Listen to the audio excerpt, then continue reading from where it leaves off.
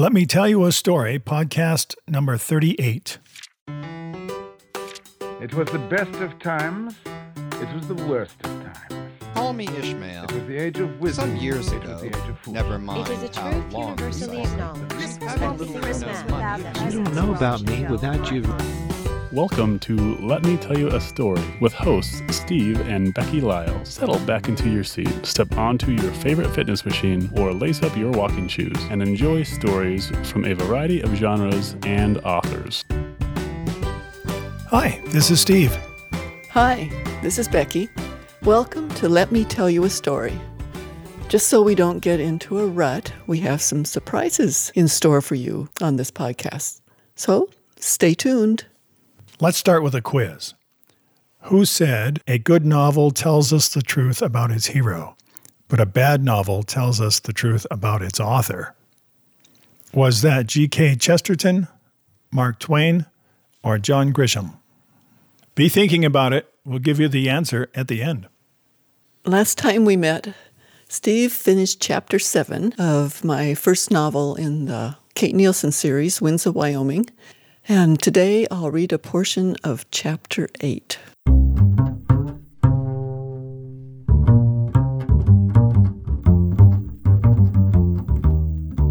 Jerry Ramsey lay motionless on the jail cell bunk, his back to the bars.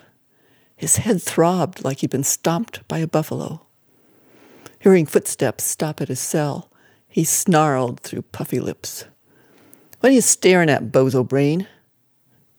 "I'm looking at an ugly drunk with an even uglier attitude." "What would a backwoods hick like you know about a big word like attitude?" Ramsey kicked the wall and swore when his bare toes slammed into a cement block. "Okay, wise guy. Here's the deal." The officer's voice was hard. "You cooperate, we feed you. Keep up the smart-mouthing, you'll go hungry. I've worked in corrections. You can't deny me food." "Try me." Ramsey rolled over. The sudden movement hurt, especially his face. He groaned, fingering a swollen cheek. Had a piece of bone chipped off? His knuckles felt stiff and raw. He couldn't see out of his left eye. And his tongue tasted like liverwurst. And then there was his big toe, which was about to burst. "I'm going to talk to the chief."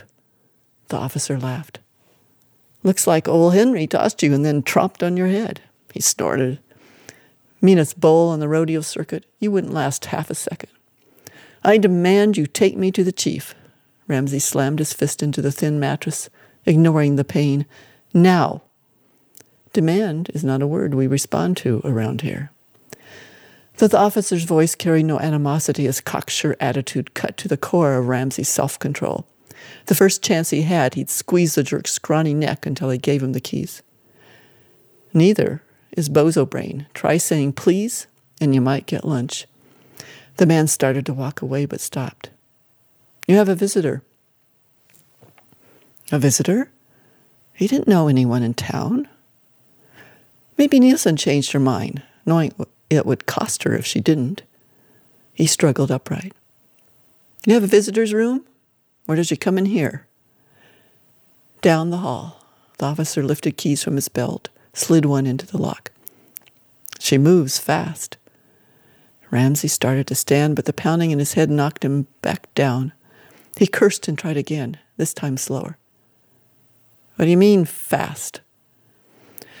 The officer opened the cell door. "Considering you pulled into town yesterday," he motioned for Ramsey to step into the hallway. "To your right." Ramsey reached into the solitary pocket of his orange jumpsuit, but his comb wasn't there.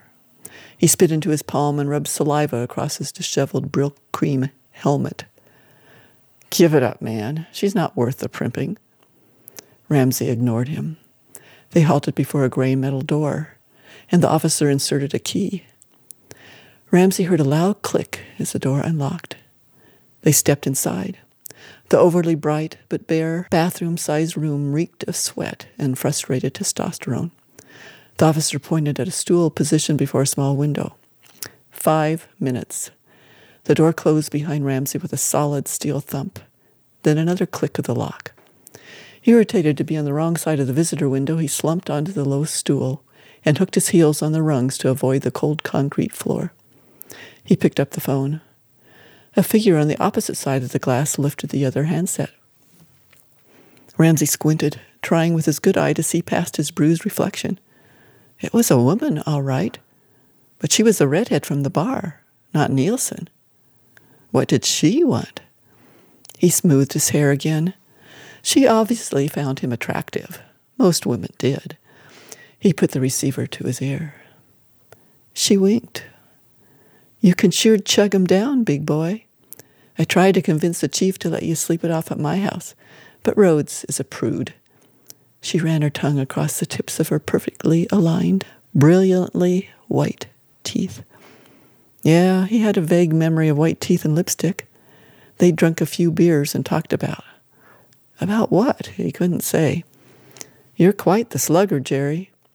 He grinned with one side of his bruised mouth and sat a bit taller. He'd always had a killer left hook. He just wished he could recall using it. She arched an eyebrow. Do you remember me? Yeah, sure. She rested her forearms on the counter and carefully enunciated. My name is Tara. She paused. Hughes. She leaned forward, straining the halter top and revealing 3 small butterfly tattoos that fluttered with each orchestrated breath. I just ran into your woman. Don't know what you see in her, but she's apparently been hired as a secretary at the Whispering Pines Ranch. He swore under his breath and nibbled at a fingernail. She knew about Nielsen. How much had he told her? She tilted her head. I think you and I might have a mutual goal, Mr. Ramsey. He didn't speak, didn't blink, just chewed at the fingernail. A flicker of fear, maybe disgust, he couldn't tell, crossed her face. She squirmed, then pouted. If you're not interested, I can leave. Out with it. He slapped the shelf. What's this mutual goal of yours? She flinched. Ours, Jerry. Our goal. She caressed the glass with her long orange fingernails. He glanced at the clock. 2 minutes. She pressed the phone to her lips. We both want your friend off the Whispering Pines payroll. Her voice was low. You have your reasons. I have mine.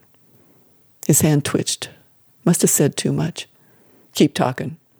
She sat back, eyebrows raised in victory. I'm in the phone book. Under Hughes. Call me when you get out of the slammer. She dropped the phone onto the counter. The clatter blasted his eardrum. He threw the handset at the window and sprang to his feet, spewing expletives. Tara stood and strutted to the door, butterflies bobbing with the swing of her bare shoulders.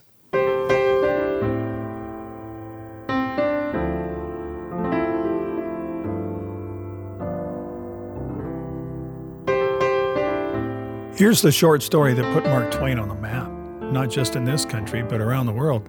Celebrated jumping frog of Calaveras County.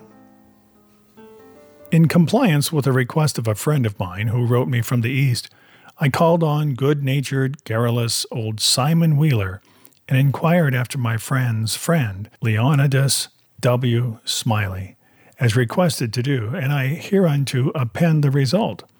I have a lurking suspicion that Leonidas W. Smiley is a myth, and that my friend never knew such a personage, and that he only conjectured that if I asked old Wheeler about him, it would remind him of his infamous Jim Smiley, and he would go to work and bore me to death with some exasperating reminiscence of him, as long and as tedious as it should be useless to me. If that was the design, it succeeded.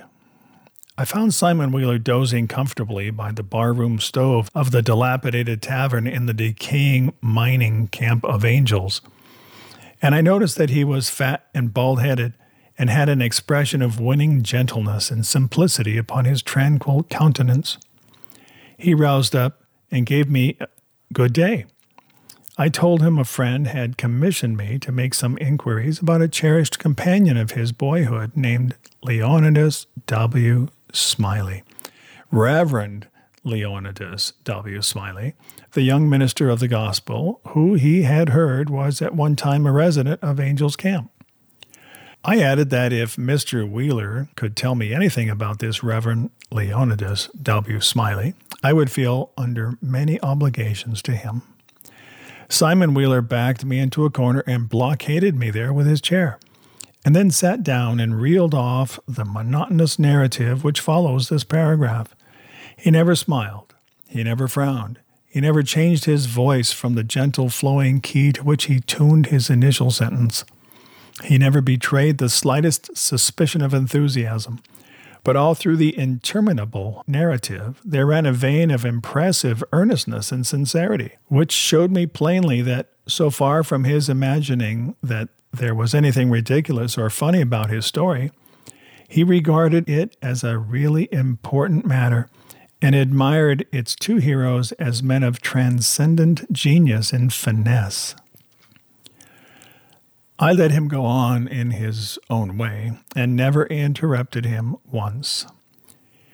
Reverend Leonidas W. Well, there was a feller here once by the name of Jim Smiley in the winter of '49, or maybe it was the spring of '50, I don't recollect exactly. Somehow, though, what makes me think it was one or the other is because I remember the big flume weren't finished when he first came to the camp. But anyway, he was the curiousest man about, always betting on anything that turned up you ever see, and if he could get anybody to bet on the other side. And if he couldn't, he'd change sides. Any way that suited the other man would suit him. Anyway, just so's he got a bet, he was satisfied.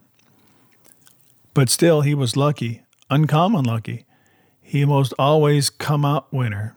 He was always ready and laying for a chance. There couldn't be no solitary thing mentioned but that feller'd offer to bet on it, and take any side you please, as I was just telling you. If there was a horse race, you'd find him flush, or you'd find him busted at the end of it. If there was a dog fight, he'd bet on it. If there was a cat fight, he'd bet on it. If there was a chicken fight, he'd bet on it. Why, if there was two birds settin' on a fence, he would bet you which one would fly first. Or if there was a camp meeting, he would be there regular to bet on Parson Walker, which he judged to be the best exhorter about here, and he was too, and a good man. If he even see a straddlebug start to go anywheres, he would bet on how long it would take him to get to wherever he was going to, and if you took him up, he would foller that straddlebug to Mexico, but what he would find out where he was bound for and how long he was on the road. Lots of the boys here has seen that Smiley and can tell you about him. Why, it never made no difference to him. He'd bet on anything. The dangest feller. Parson Walker's wife laid very sick once for a good while, and it seemed as if they weren't going to save her. But one morning he came in and Smiley up and asked him how she was, and he said she was considerable better, thanked the Lord for his infinite mercy, and coming up on so smart, with the blessing of Providence, she'd get well yet. And Smiley, before he thought, says, "Well, I'll risk 2.5 she don't anyway." Fisher Smiley had a mare. The boys called her the 15-minute nag, but that was only in fun, because, of course, she was faster than that, and he used to win money on that horse. For all she was so slow and always had the asthma or the distemper or the consumption or something of that kind. They used to give her 200 or 300 yards start and then pass her underway, but always at the fag end of the race she'd get excited and desperate-like, and come cavorting and straddling up and scattering her legs around limber, sometimes in the air and sometimes out to one side amongst the fences, kicking up more dust and raising more racket, with her coughing and sneezing and blowing her nose, and always fetch up at the stand just about a neck ahead, as near as you could cipher it down. And he had a little small bullpup that to look at him you'd think he weren't worth a cent, but to sit around and look ornery and lay for a chance to steal something. But as soon as money was up on him, he was a different dog. His underjaw began to stick out like the forecastle of a steamboat, and his teeth would uncover and shine like the furnaces. And a dog might tackle him and bullyrag him, and bite him and throw him over his shoulder 2 or 3 times, and Andrew Jackson, which was the name of the pup, Andrew Jackson would never let on but what he was satisfied, and hadn't expected nothing else, and the bets being doubled and doubled on the other side all the time, till the money was all up, and then all of a sudden he would grab that other dog just by the jint of his hind leg and freeze to it. Not chaw, you understand, but only just grip and hang on till they throwed up the sponge, if it was a year.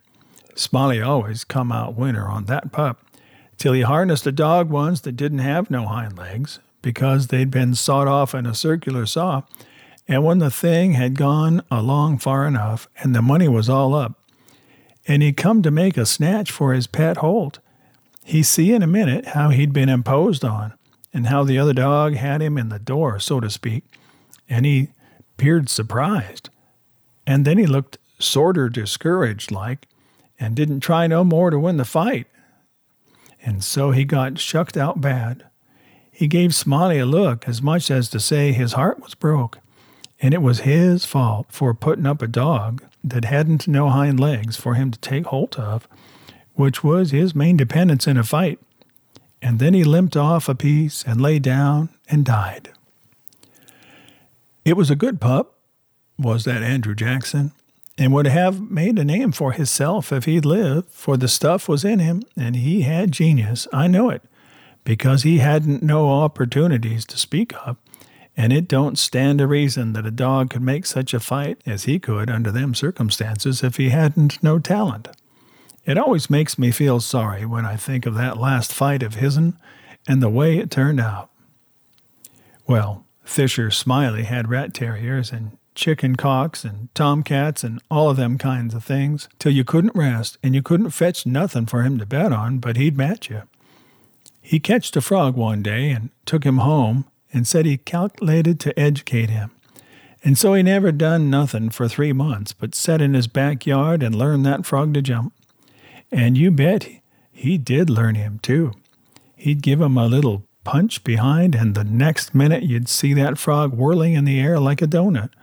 See him turn one somerset, or maybe be a couple if he got a good start, and come down flat-footed and all right, like a cat. He got him up so in the matter of catching flies, and kept him in practice so constant that he'd nail a fly every time as fur as he could see him. Smiley said all a frog wanted was education, and he could do most anything, and believe him. Why, I've seen him set Dan'l Webster down here on this floor, Dan'l Webster was the name of the frog, and sing out, "Flies, Dan'l, flies!" And quicker'n you could wink, he'd spring straight up and snake a fly off on the counter there, and flop down on the floor again as solid as a gob of mud, and fall to scratching the side of his head with his hind foot as indifferent as if he hadn't no idea he'd been doing anything more than any frog might do. You never see a frog so modest and straightforward as he was, for all he was so gifted. And when it come to fair and square jumping on a dead level, he could get over more ground at one straddle than any animal of his breed you ever see. Jumping on a dead level was his strong suit, you understand. And when it come to that, Smiley would ante up money on him as long as he had a red. Smiley was monstrous proud of his frog, and well he might be, for fellers that had traveled and had been everywheres all said he laid over any frog that they ever see. Well, Smiley kept the beast in a little lattice box, and he used to fetch him downtown sometimes and lay for a bet. One day a feller, a stranger in the camp he was, come across him with his box and says, "What might that be you've got in the box?" And Smiley says, sorter indifferent like, "It might be a parrot or it might be a canary, maybe, but it ain't. It's only just a frog." And the feller took it and looked at it careful and turned it round this way and that and says, "So 'tis. Well, what's he good for?" Well, Smiley says, easy and careless, he's good enough for one thing. I should judge. He could out-jump any frog in Calaveras County. The feller took the box again and took another long, particular look and gave it back to Smiley and says, very deliberate, well, he says, I don't see no points about that frog that's any better than any other frog. Maybe you don't, Smiley says. Maybe you understand frogs and maybe you don't understand them. Maybe you've had experience and maybe you ain't only an amateur, as it were. Anyways, I've got my opinion and I'll risk $40 that he can out-jump any frog in Calaveras County. And the feller studied a minute and then says, kinder sad-like, well, I'm only a stranger here and I ain't got no frog. But if I had a frog, I'd bet you. And then Smiley says, that's all right. If you'll hold my box a minute, I'll go and get you a frog. And so the feller took the box and put up his $40 along with Smiley's and sat down to wait. So he sat there a good while, thinking to himself. And then he got the frog out and prized his mouth open and took a teaspoon and filled him full of quail shot. Filled him pretty near up to his chin and set him on the floor. Smiley, he went to the swamp and slopped around in the mud for a long time, and finally he catched a frog and fetched him in and gave him to this feller and says, now, if you're ready, set him alongside of Dan'l with his forepaws just even with Dan'l's, and I'll give the word. Then he says, 1, 2, 3, get! And him and the feller touched up the frogs from behind, and the new frog hopped off lively, but Dan'l give a heave and heisted up his shoulders so like a Frenchman, but it warn't no use. He couldn't budge. He was planted as solid as a church, and he couldn't no more stir than if he was anchored out. Smiley was a good deal surprised, and he was disgusted too, but he didn't have no idea what the matter was, of course. The feller took the money and started away, and when he was going out the door, he sort of jerked his thumb over his shoulder, so at Dan'l, and says again, very deliberate, well, he says, I don't see no points about that frog that's any better than any other frog. Smiley, he stood scratching his head and looking down at Dan'l for a long time, and at last says, I too wonder what in the nation that frog throwed off for. I wonder if there ain't something the matter with him. He appears to look mighty baggy somehow. And he catched Dan'l up by the nape of the neck and hefted him and says, why, blame my cats if he don't weigh 5 pounds. He turned him upside down and he belched out a double handful of shot. And then he see how it was, and he was the maddest man. He set the frog down and took out after that feller, but he never catched him. And here Simon Wheeler heard his name called from the front yard and got up to see what was wanted. And turning to me as he moved away, he said, just set where you are, stranger, and rest easy. I ain't going to be gone a second. But by your leave, I did not think that a continuation of the history of the enterprising vagabond Jim Smiley would be likely to afford me much information concerning the Reverend Leonidas W. Smiley, and so I started away. At the door, I met the sociable Wheeler returning. He buttonholed me and recommenced. Well, Fisher Smiley had a yaller, one-eyed cow that didn't have no tail, only just a short stump like a banana, and, however, lacking both time and inclination, I did not wait to hear about the afflicted cow, but took my leave.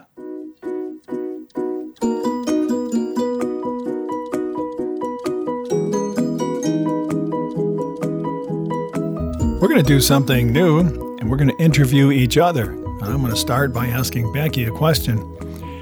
So, first question is, growing up, what do you remember reading any books? Did somebody read to you? What do you remember about reading and being a kid?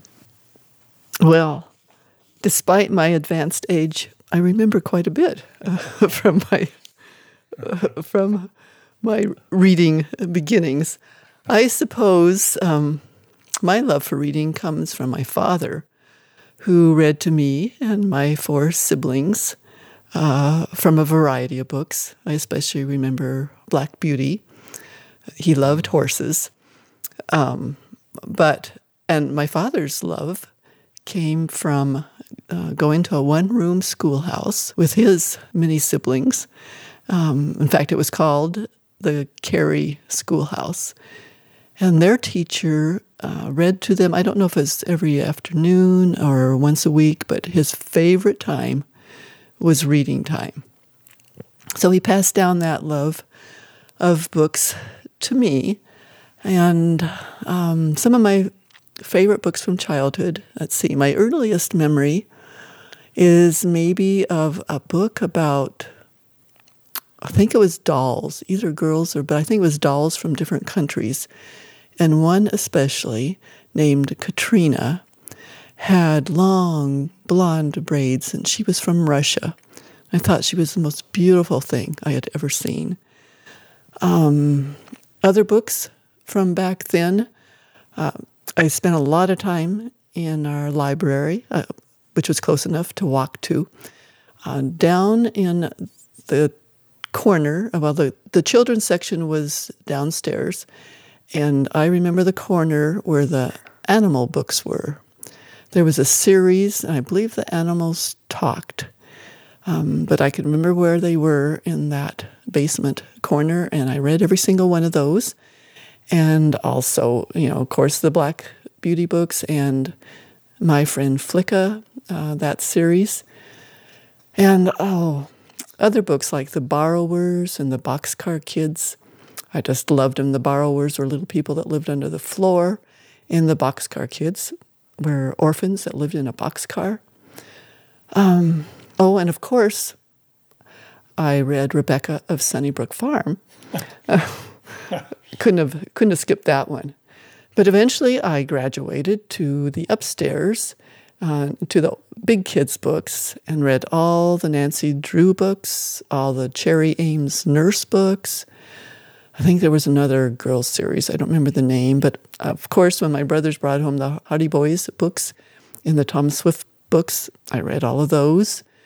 The Little Women series, Swiss Family Robinson, Lorna Doone. Oh, so many good books. But I have to say that probably Heidi was my favorite. And Heidi gave me, empathy for orphans, kind of like the Boxcar Kids. But also, I just love the description of the fresh air, living on the mountain with their grandpa, and eating goat cheese and fresh bread, and climbing up the mountainside with her friend, the sheep herder, or the goat herder, I guess it was, in the sunshine. And so that gave me a love for mountains. And of course, I already loved the Wyoming mountains, but I also developed that, one of those life goals to someday see the Swiss Alps. Haven't been there yet, but that's still on the list. So I think that's enough about me. How about you, Steve? What were your favorite books from childhood? Well, you put that in a plural, and I think there was only one book, and I think the only one I remember is Charlie Cockatoo Visits the Insect World. I'm not sure I even finished it. Maybe with a title like that. That's why. And that's it. Now, if you want to know about, the Three Stooges or Batman and Robin, I watched those. That was every afternoon. So I spent more time looking at the screen than at books. But somewhere along the line, you developed a love for reading, right? I did, yeah. A lot more reading now, and I don't know where that came from. I must have read a good book somewhere, something better than Charlie Cockatoo. Well, I have a feeling that your TV world and my book world may have something to do with the fact that you grew up in the big city of Oakland, and I grew up in the small town Wyoming, where we had one television station that came from Nebraska, and I don't remember that our TV could even always get it. So, plus my mother really wasn't anxious for us to watch television. So we learned to love to read, and I'm still very fond of libraries to this day. And I just thought, I didn't watch those TV shows. I didn't watch them at our house. I'd go around about halfway around the block to Butch Gebhardt's house. And Butch and his brother, whose name I don't remember, and maybe a couple of us would join them. Anyway, we watched them at his house, and maybe it's because my mother had more sense than to have our TV on. No books, though. Well, bless our mothers.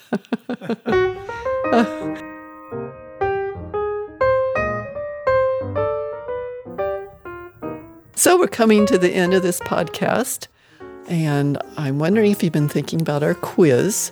The question is, who do you think said, a good novel tells us the truth about its hero, but a bad novel tells us the truth about its author? Well, the answer is G.K. Chesterton. In case you haven't heard of G.K. Chesterton, he lived from 1874 to 1936 and was an English writer, lay theologian, poet, philosopher, dramatist, journalist, orator, literary and art critic, biographer, and a Christian apologist. And he never slept.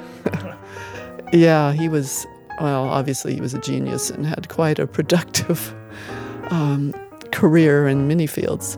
And he also had a really crazy hairdo. Check him out on Wikipedia. So that's it for today. Thanks for listening. See you next time. Happy reading. Thanks for listening. You can find more of Becky Lyles under the pen name Rebecca Carey Lyles. Her most recent novels, Winds of Wyoming and Winds of Freedom, have both won awards and made the Amazon best-selling list. Steve, well, he just really needs to get his stuff published. If you have comments or suggestions, send them to story@beckylyles.com. Tune in next week for more tall tales and fun fables at Let Me Tell You a Story.